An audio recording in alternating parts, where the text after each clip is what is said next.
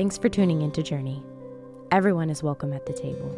We are a community being shaped by Jesus, experiencing and practicing humility, curiosity, belonging, and generosity. We hope to be a people who embrace the way of Jesus by listening first, speaking second, loving freely, and giving generously. All right, so today, here's what's going to happen. I have a message that I want to share with you and welcome your feedback into also. The Journey is a place where we welcome questions, and no question is off the table. And we do that because we have questions too. So me standing up here on this stage, I have just as many questions, maybe even more sometimes, than all of you. And so we really believe that we learn from each other in this space, and that's what it's meant to be. So there will be a time at the end of the message where if you have questions, you can certainly raise your hand or you can text in a question. And then after that, we'll go ahead and continue worshiping to music and receiving the Lord's Supper. So I want to share with you a little bit about what caused me to ask a lot of questions this week and what kind of messed with me this week. We had the table last Sunday for this month, and we hosted one at our house. And you can reserve your judgment, but we watched the Grammys at my table. So we did have really great conversation, and we got to know each other, but we had the Grammys playing on TV also because I'm a sucker for a good red carpet. So did anybody else watch it? Yes. Okay. So I'm so glad because the 9 o'clock service, they're way too holy. I was the only one who watched.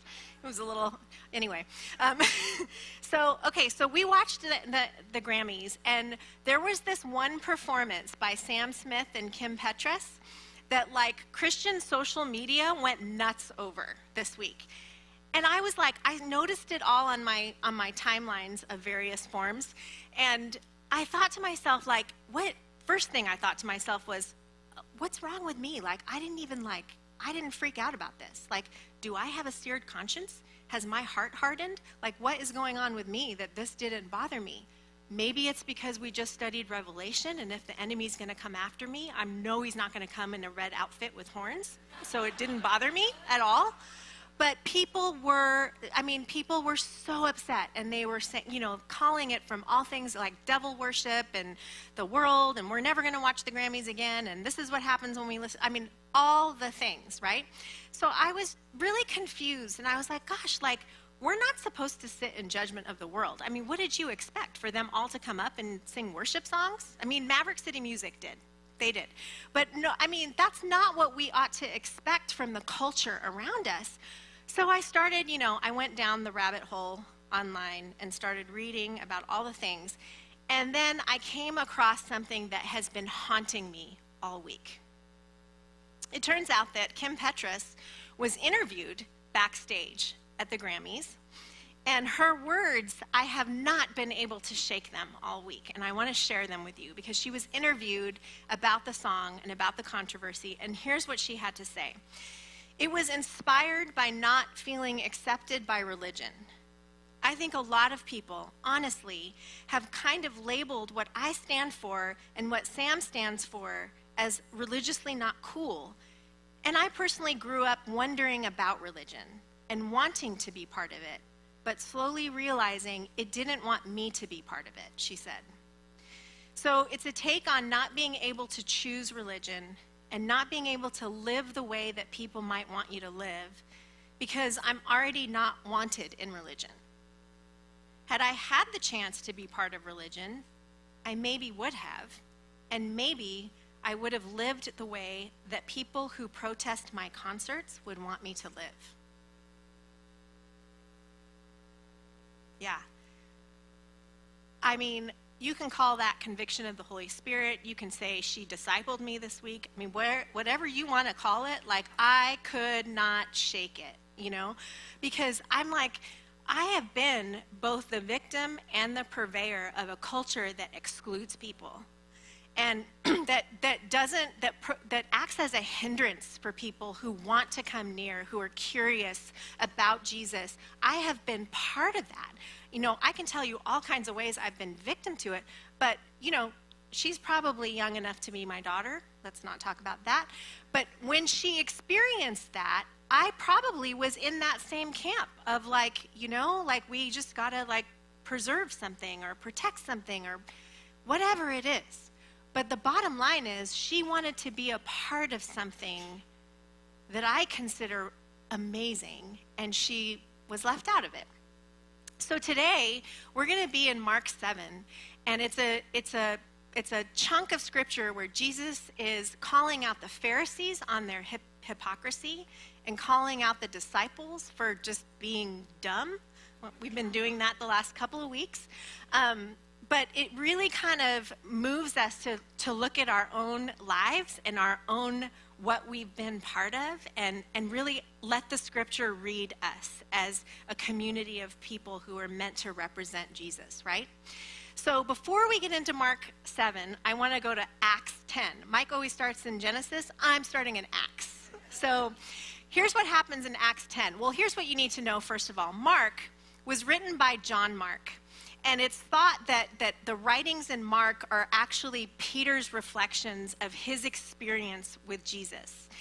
And so when we go to Acts, Acts was actually written before Mark.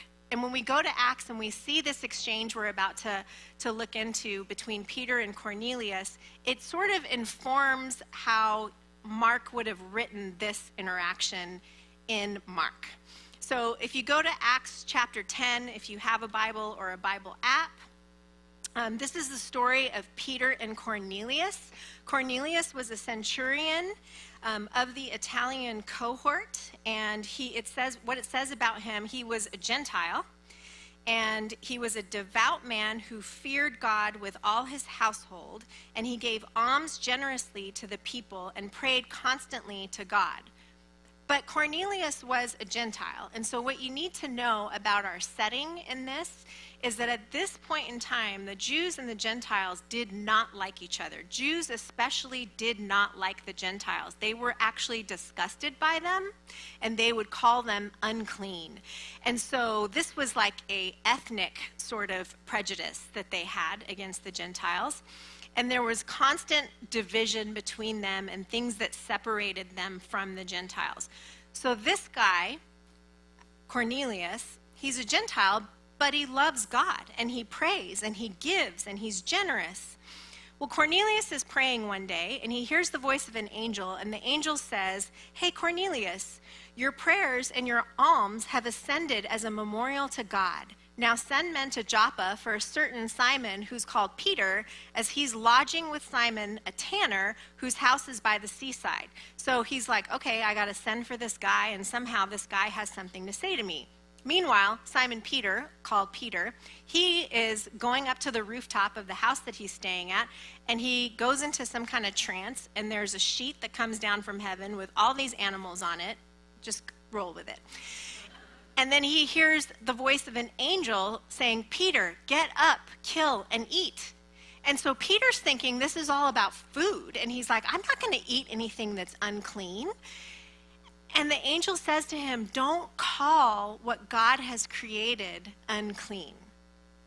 So then, all of a sudden, the guys from Caesarea show up and say, hey, our boss wants you to come with us. Would you come with us? And Peter's like, yeah, totally. This was kind of, I got the hint about this. I'm coming with you.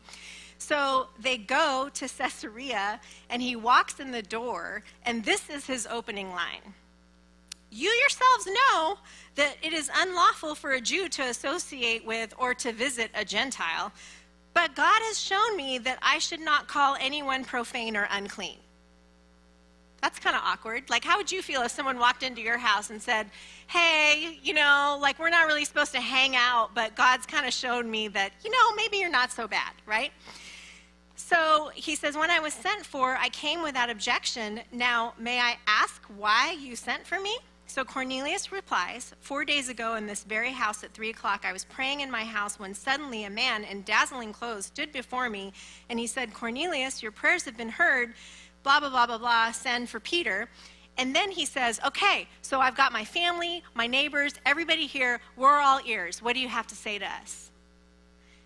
And so Peter's like, wow, I understand that God has shown no partiality. But in every nation, anyone who fears him and does what is right is acceptable to him. So suddenly these walls of hostility between Jews and Gentiles are being busted open. And where a space where a Jewish person wouldn't have entered in and participated in fellowship with somebody, those walls are coming down, and Peter's seeing like, wow, this is what's happening. Maybe this is what Jesus meant when he told us to go to the ends of the earth and to tell people about him.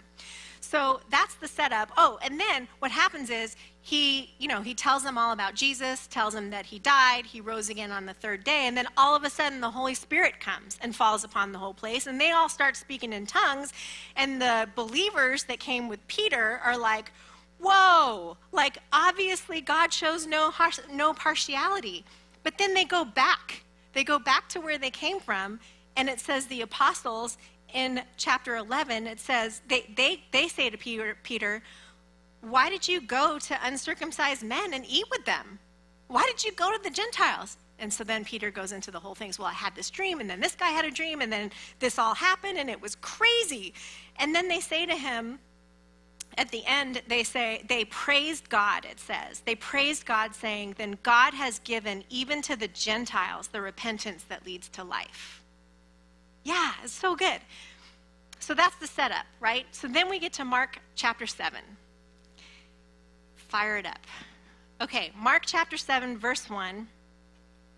The Pharisees and some of the teachers of the law, otherwise known as scribes, who had come from Jerusalem, gathered around Jesus and saw some of his disciples eating food with hands that were defiled, that is, unwashed. So these guys traveled 80 miles to go confront a bunch of teenagers about the fact that they haven't washed their hands before they ate. Now, if you get anything out of this message today, it is wash your hands before you eat, because it's good for you, but it doesn't make you unclean or despicable to God or anyone else, mostly. So then it says, the Pharisees and all the Jews do not eat unless they give their hands a ceremonial washing, holding to the tradition of the elders. When they come in from the marketplace, they do not eat unless they wash, and they observe many other traditions, such as the washing of cups, pitchers, and kettles. So the Pharisees and teachers of the law asked Jesus, why don't your disciples live according to the tradition of the elders instead of eating their food with defiled hands? So this is really interesting, because there's 3 times in the book of Mark where the Pharisees come and confront Jesus on stuff, and it's about food every time. Why don't your disciples fast like ours do? Why does he eat with sinners and tax collectors? And that's because table fellowship was so important to this culture, and it still is. And that's why it's important to us. Who you ate with, what you ate, the manner in which you ate, all of those things were really important, because they told what you think about God and what kind of a person you are. So they were super judgmental about it. Why do your disciples live according to the tradition of the elders instead of eating their food with defiled hands? So they're coming down on them because they're not keeping tradition. The law, Torah, doesn't say that everyone has to wash their hands before they eat. Only the priests have to wash their hands before they eat. So they're coming in here and making a huge deal out of tradition, to the point where they're elevating it like it's the law, right? So Jesus replies, man, Isaiah was right when he prophesied about you hypocrites. As it is written, these people honor me with their lips, but their hearts are far from me. You all act like you love God. You all act like you're doing the right thing, and you're so busy with all your religious behavior, but you don't actually love God. And then he says, they worship me in vain. Their teachings are merely human rules. How many of us in this room have experienced some condemnation by people who teach human rules instead of the way God lives? You have let go of the commands of God and are holding on to human traditions. And he continued, you have a fine way of setting aside the commands of God in order to observe your own traditions. For Moses said, honor your mother and father, and anyone who curses their father or mother is to be put to death. But you say that if anyone declares that what might have been used to help their father or mother is korban, so what he's saying is you break the actual law to uphold your tradition. The actual law is that we're responsible to care for and love and honor our mother and father. And this word korban is taking something and setting aside as holy. And he's saying the money and the provision that you're supposed to use to help your family, you've set it aside and called it holy so that you don't have to fulfill your obligation. That's in the law. Shady. So he says, you say that anyone declares what might have been used to help their father and mother, you no longer let them do anything for their father and mother. Thus, you nullify the word of God by your tradition that you have handed down, and you do many things like that. This is just one example of what they do. So he calls them out on their hypocrisy. And then he goes to the crowd, and he says, listen to me, everyone, and understand. Listen and understand. Hear and perceive. Hear and understand. Nothing outside of a person can defile them by going into them. Rather, it's what comes out of a person that defiles them. Wash your hands or don't wash your hands. It doesn't make you unclean. What makes you unclean is everything that originates inside of you and comes out and harms people. That's what defiles you. So after he left the crowd, he entered the house, and his disciples asked him again about this parable. And he says, are you so dull? In the NRSV, it says, do you also not understand? So this is just like where we were with the parable of the sower a few weeks ago. They hear, but they don't understand. They see, but they don't perceive. So he goes on to explain to them, because Jesus is loving and patient. He says, don't you see that nothing that enters a person from the outside can defile them? He gives them a little anatomy lesson. For it doesn't go into their heart, but into their stomach and then out the body. In saying this, Jesus declares all foods clean. So I want you to pay attention to the fact that this is in parentheses, and it's super interesting because, again, Mark is making a comment on something that Peter experienced. So this takes us back to Acts 10 when he goes and he eats with the Gentiles, right? So the issue of food, it's not the issue of food, because this is written to an audience of Jews and Gentiles, mostly Gentile believers. So the laws about food that were in Torah were meant for the Jews to set them apart from everyone else. Holy means set apart. It doesn't mean better than. Okay? So it's to set them apart from the other nations that were around them so that people would know that those Jewish people worship Yahweh and not all the other gods that the people around them were worshiping. The Gentiles, they didn't have to abide by that. So food in and of itself was not unclean. The Gentiles could eat all the bacon that they wanted to, and it was going to be fine. So then he goes on and says, what comes out of a person is what defiles them. For it is from within, out of a person's heart, that evil thoughts come. Sexual immorality, theft, murder, adultery, greed, malice, deceit, lewdness, envy, slander, arrogance, and folly. All these evils come from the inside and defile a person. Again, he's saying what matters isn't so much your outward behavior and your appearance, it's what's inside of you. Jesus is after our hearts. And then he says that what happens in your heart will then come out of you, whether it's good or bad. So let me have your heart. Turn your heart towards me so that what comes out of you will be good and a reflection of me. The heart in biblical language is, it's much more about the mind than it is the way we think about heart. The heart was the seat place of the origin of our thoughts. The heart is the seat place of emotions and thoughts and where our will comes from. That's why Jesus places such importance on the heart. Elsewhere in Matthew, he says, out of the overflow of your heart, the mouth speaks. Proverbs 4:23 says, guard your heart, because out of it, everything comes out of that. It's the wellspring of life. So then he gives this list of vices that kind of fall. It's a bunch of ways that we act out in what we know of in the law. Greed, envy, adultery, like all those things. These are all attitudes of the heart and actions that come out of breaking that from within. So then this sets us up for this really great moment, because Jesus is like, if you don't get it when I say it, I'm going to show it to you. So they travel far. They go up to this area called Syrophoenicia. And they meet a woman in this Gentile territory called Tyre. Tyre, if you do like a little search in the Bible on Tyre, and you'll quickly find that Jewish people hated everyone in Tyre. It was enemy territory.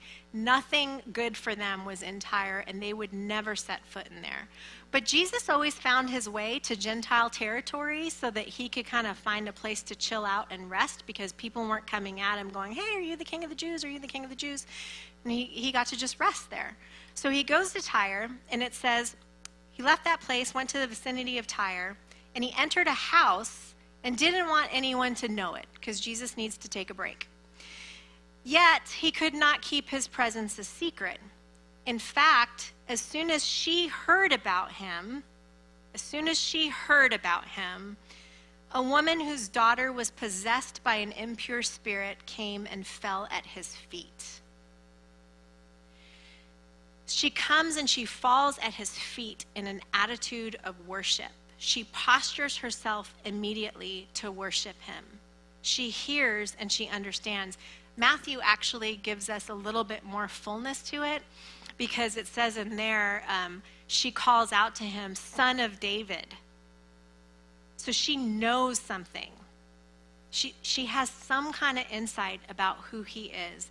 She falls at his feet and she begs him, because she has a daughter who's possessed with an impure spirit. She begs Jesus to drive the demon out of her. Now in Matthew again, at this point, it says the disciples were super annoyed and told Jesus to send her away because she kept coming after him. So if you're a parent, you understand what it is to be begged for something.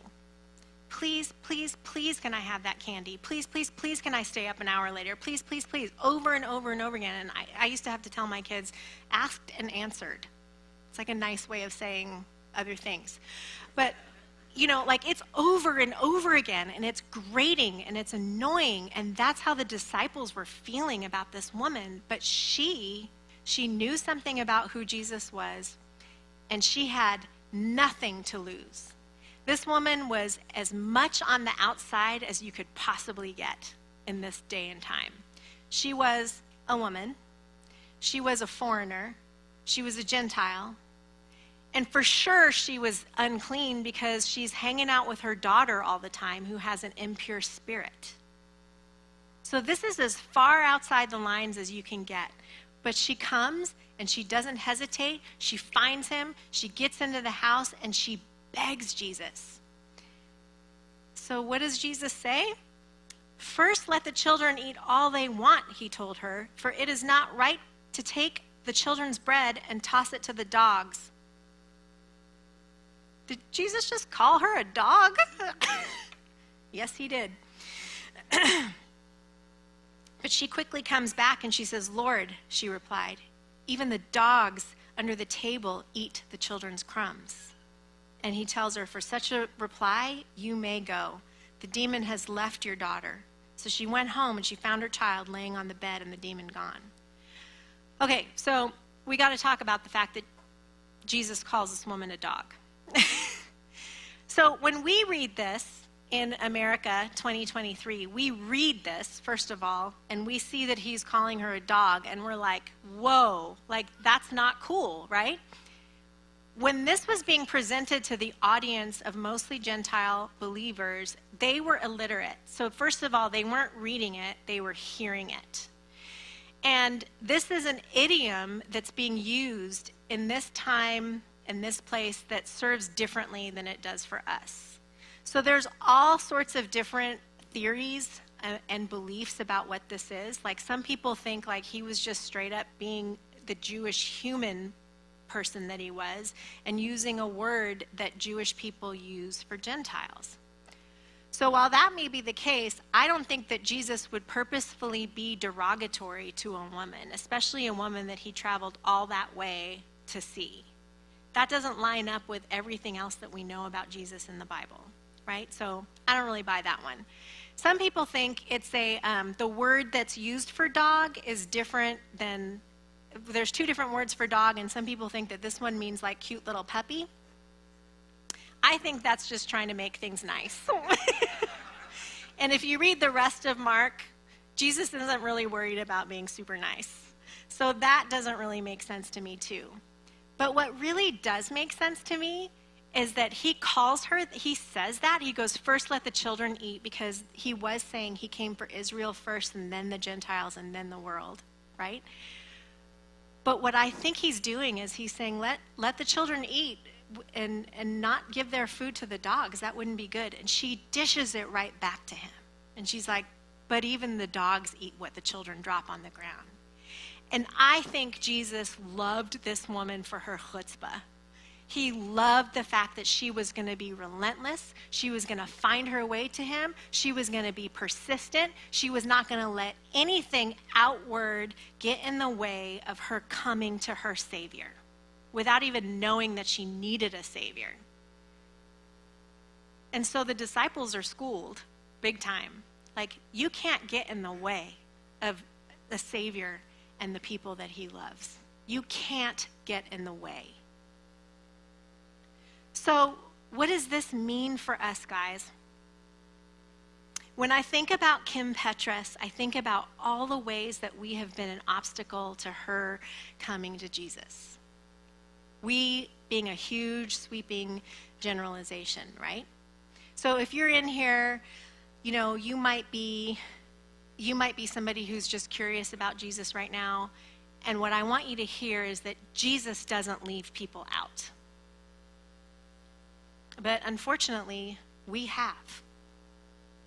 And so if you're here and you're a disciple, you're a follower of Christ, you know, the question is, what kind of systems and traditions have we been a part of that have excluded people? Anybody got any questions at this point?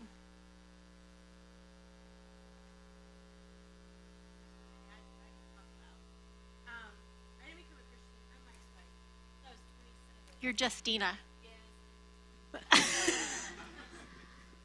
Thank you, Tim. Okay, I'll let go. I didn't become a Christian until I was 27.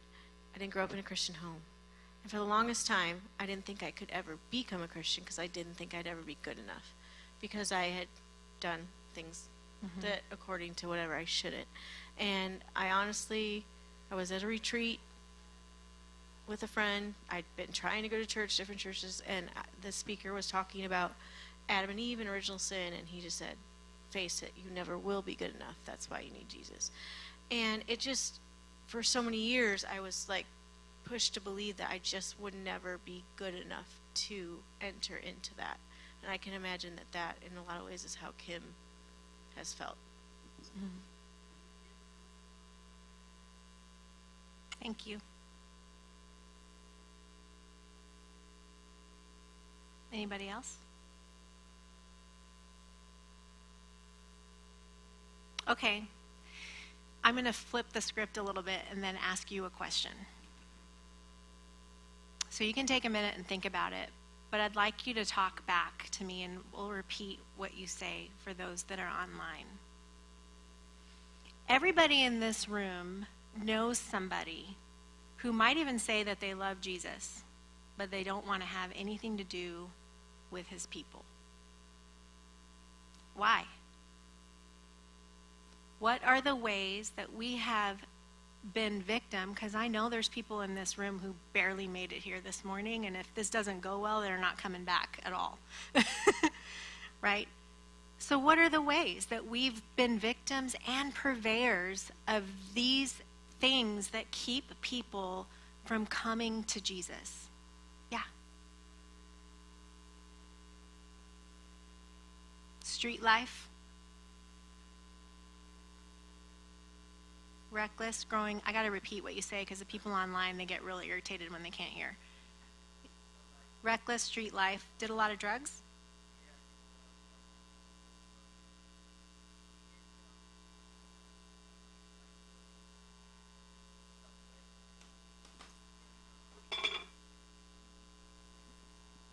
So I grew up in the church, and my parents sort of like fell away, not because they didn't believe, because like to me they were like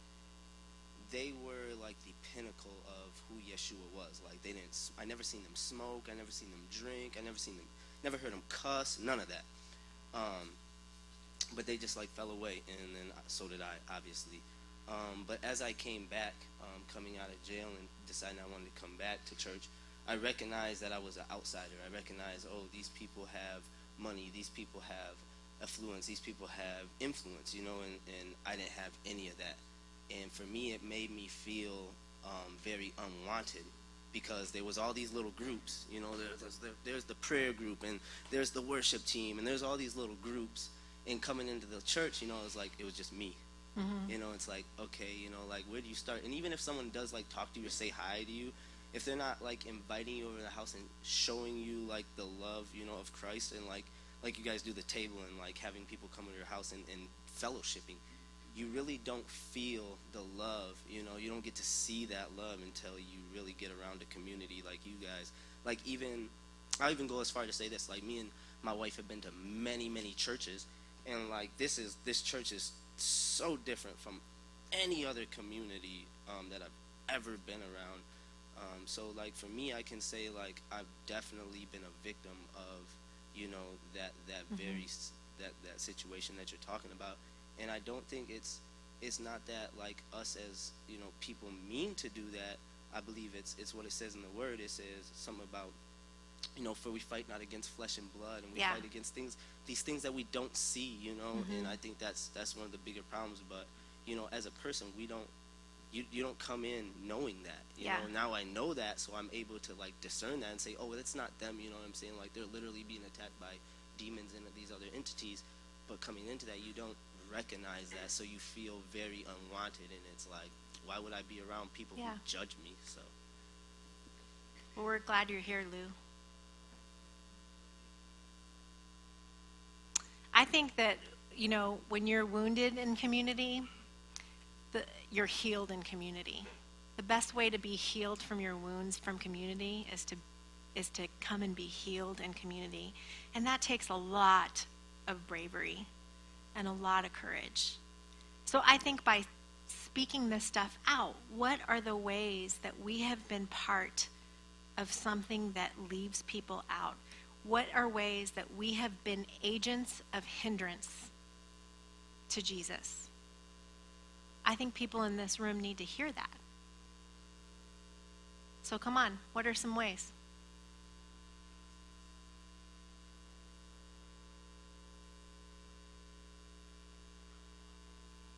To try to find your place.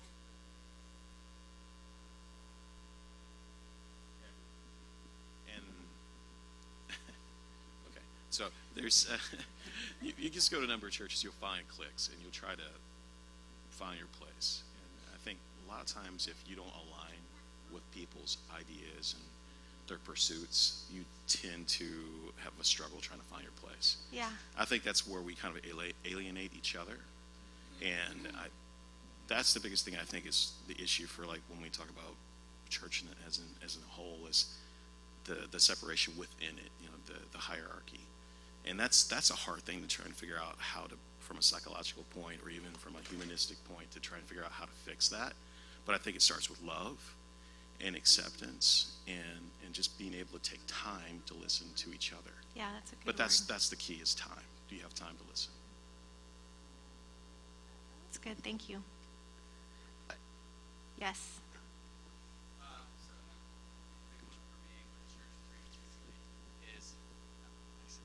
I think the big one for me is church previously felt like more going to learn like a formula of how to be good or bad, in that it was less about the relationship.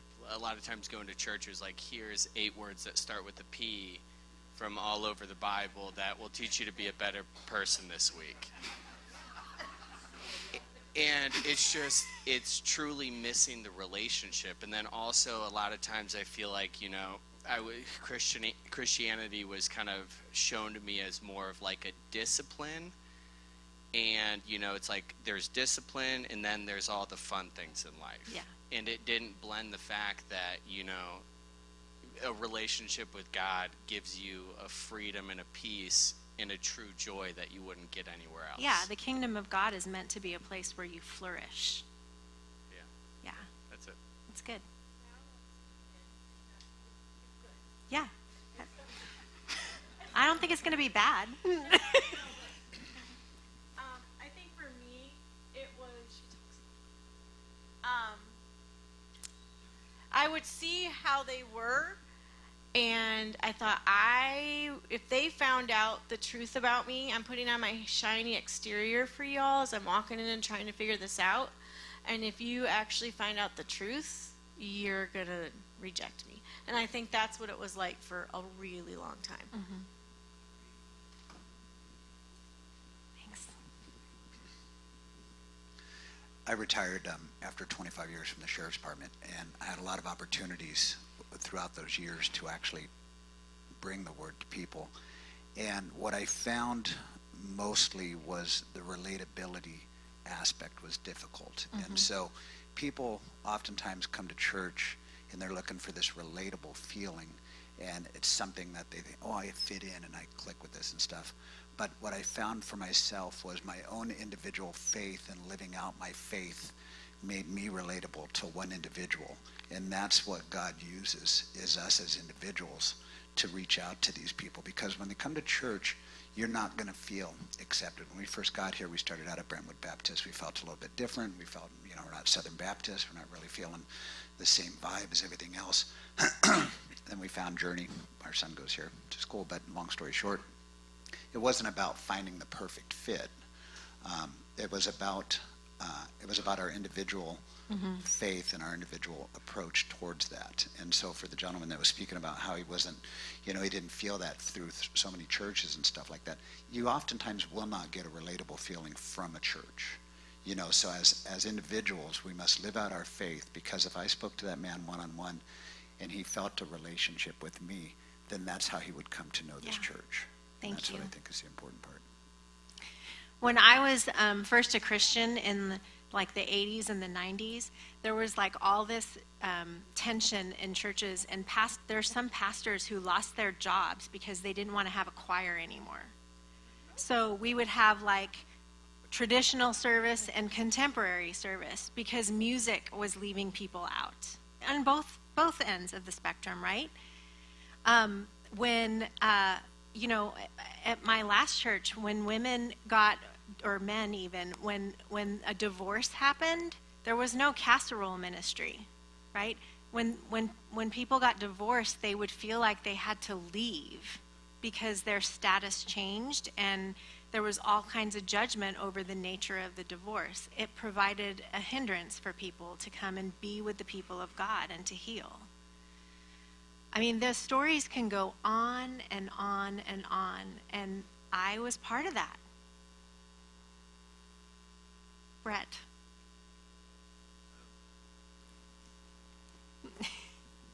I grew up in a culture that was very much about here's three things we know about God, and it was always what we know about God. Did they all start with a P? Yeah, P. And it was never the mystery and trying to understand and what we don't know. And as you can hear, I'm not from this country. I'm a citizen now, whoop whoop. My wife is multicultural, Danish, French. So all that said is I now live in a world of, as an Aussie, I had a cultural understanding that was grounded in an Aussie experience. And until I pulled myself up out of that cultural experience and put myself in another cultural experience, I was not forced to have to understand that this is not how everybody lives. Right. There are other ways people live, and for them that's normal. So I'm sad about that there's been times that I've judged because that was my normal. Yeah. And to be in an environment where we're challenged to place ourselves in another person's shoes, or at least try. That's one of the reasons why I so believe in travel. Even just travel up the road. You don't have to go to another country. Yeah, it breeds empathy. Yeah, you're forced to wrestle and recognize that not everyone's like me. Yeah. And not everyone thinks like me. I love that posture that we embrace at Journey and that the table offers to us. Yeah. That experience of learning. Yeah. I'm here to learn and to listen more than to speak. And that's why I love the table, because, you know, these things that happened in Scripture, these stories happened over food, over eating together, over sharing a meal together. When you share a meal with somebody, it totally levels the playing field. When you share a meal with somebody, it somehow takes your relationship to the next level. I mean, I shared a meal with some people I don't even know last night, and they're here because we hang out now. You know? I mean, it just does that. There's something powerful in that. We got one more, and then I think I probably have to close, or else I'll get in trouble. I'll make it as short as I can. Yeah. I'm going to share kind of the outside perspective again, kind of go back to that.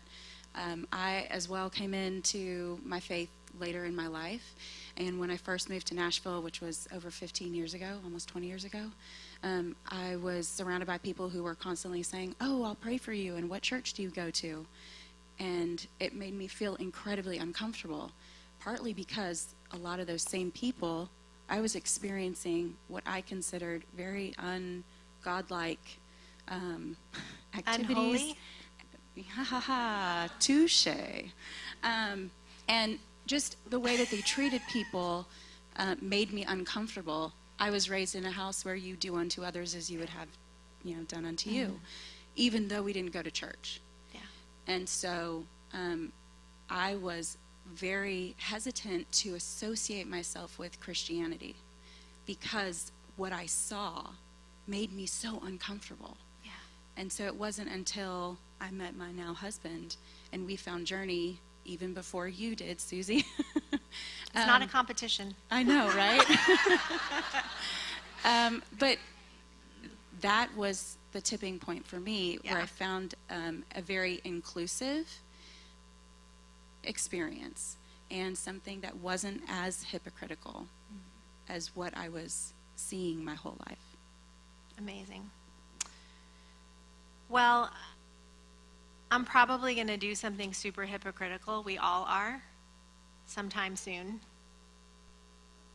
I'm sure that there will be something all of us may say or do that will feel excluding to someone else, may even cause harm to someone else. I mean, I hesitate talking about stuff like this sometimes, and even when we talk about like issues of race and things like that, I'm always so afraid of causing more harm than what's already been done.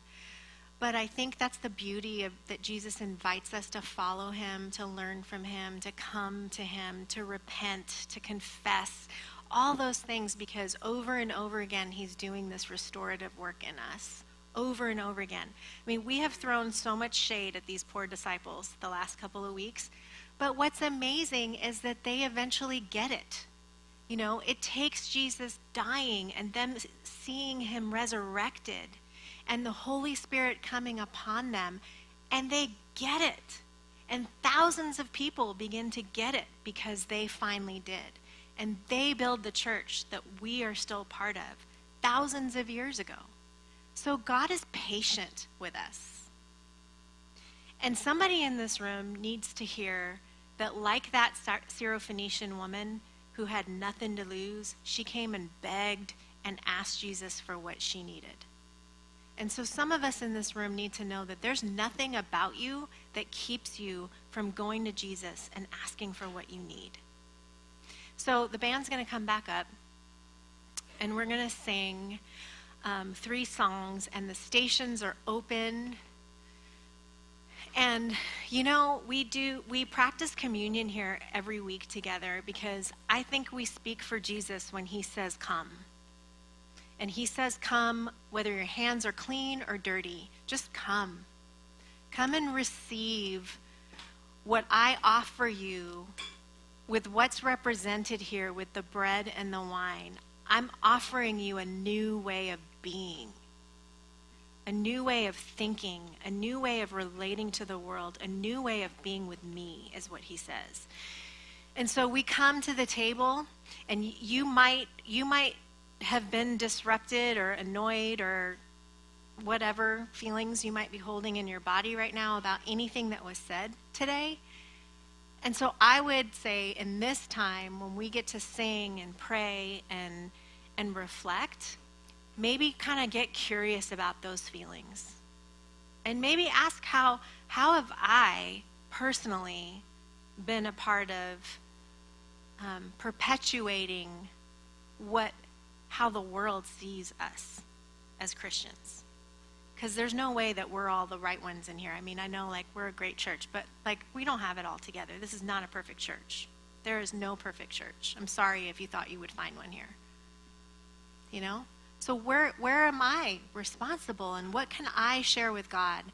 And how can I let him into my heart and bring transformation to my heart? Not clean up my behavior or my words, but how can God transform my heart so that I can then transmit healing to humankind? Because that's what it's going to take. Only God can do that. But that's what he's about. So if you would, hold your hands open for a minute, and you can keep your eyes open or closed. Just as in a posture of receiving. Receive the Holy Spirit, the comforter, the shepherd of your soul. God, would you speak to us? Would you minister deeply to our hearts? Would you reach in and form us to be more like you? More like how we see you being in the pages of Scripture, and less like our traditions and the way of life we've been accustomed to with our culture. God, help us to be transmitters of healing, of kindness, of love. God, let us not just be people who say everybody is welcome, but let's really help us know what that means. Help us to understand what that means for real. God, thank you for loving us. Thank you for being patient with us. Thank you for meeting every single one of us, from the Pharisee to the disciple to the Syrophoenician woman. God, you meet all of us exactly where we are, and you promise to bring us along with you. So bring us along, Jesus.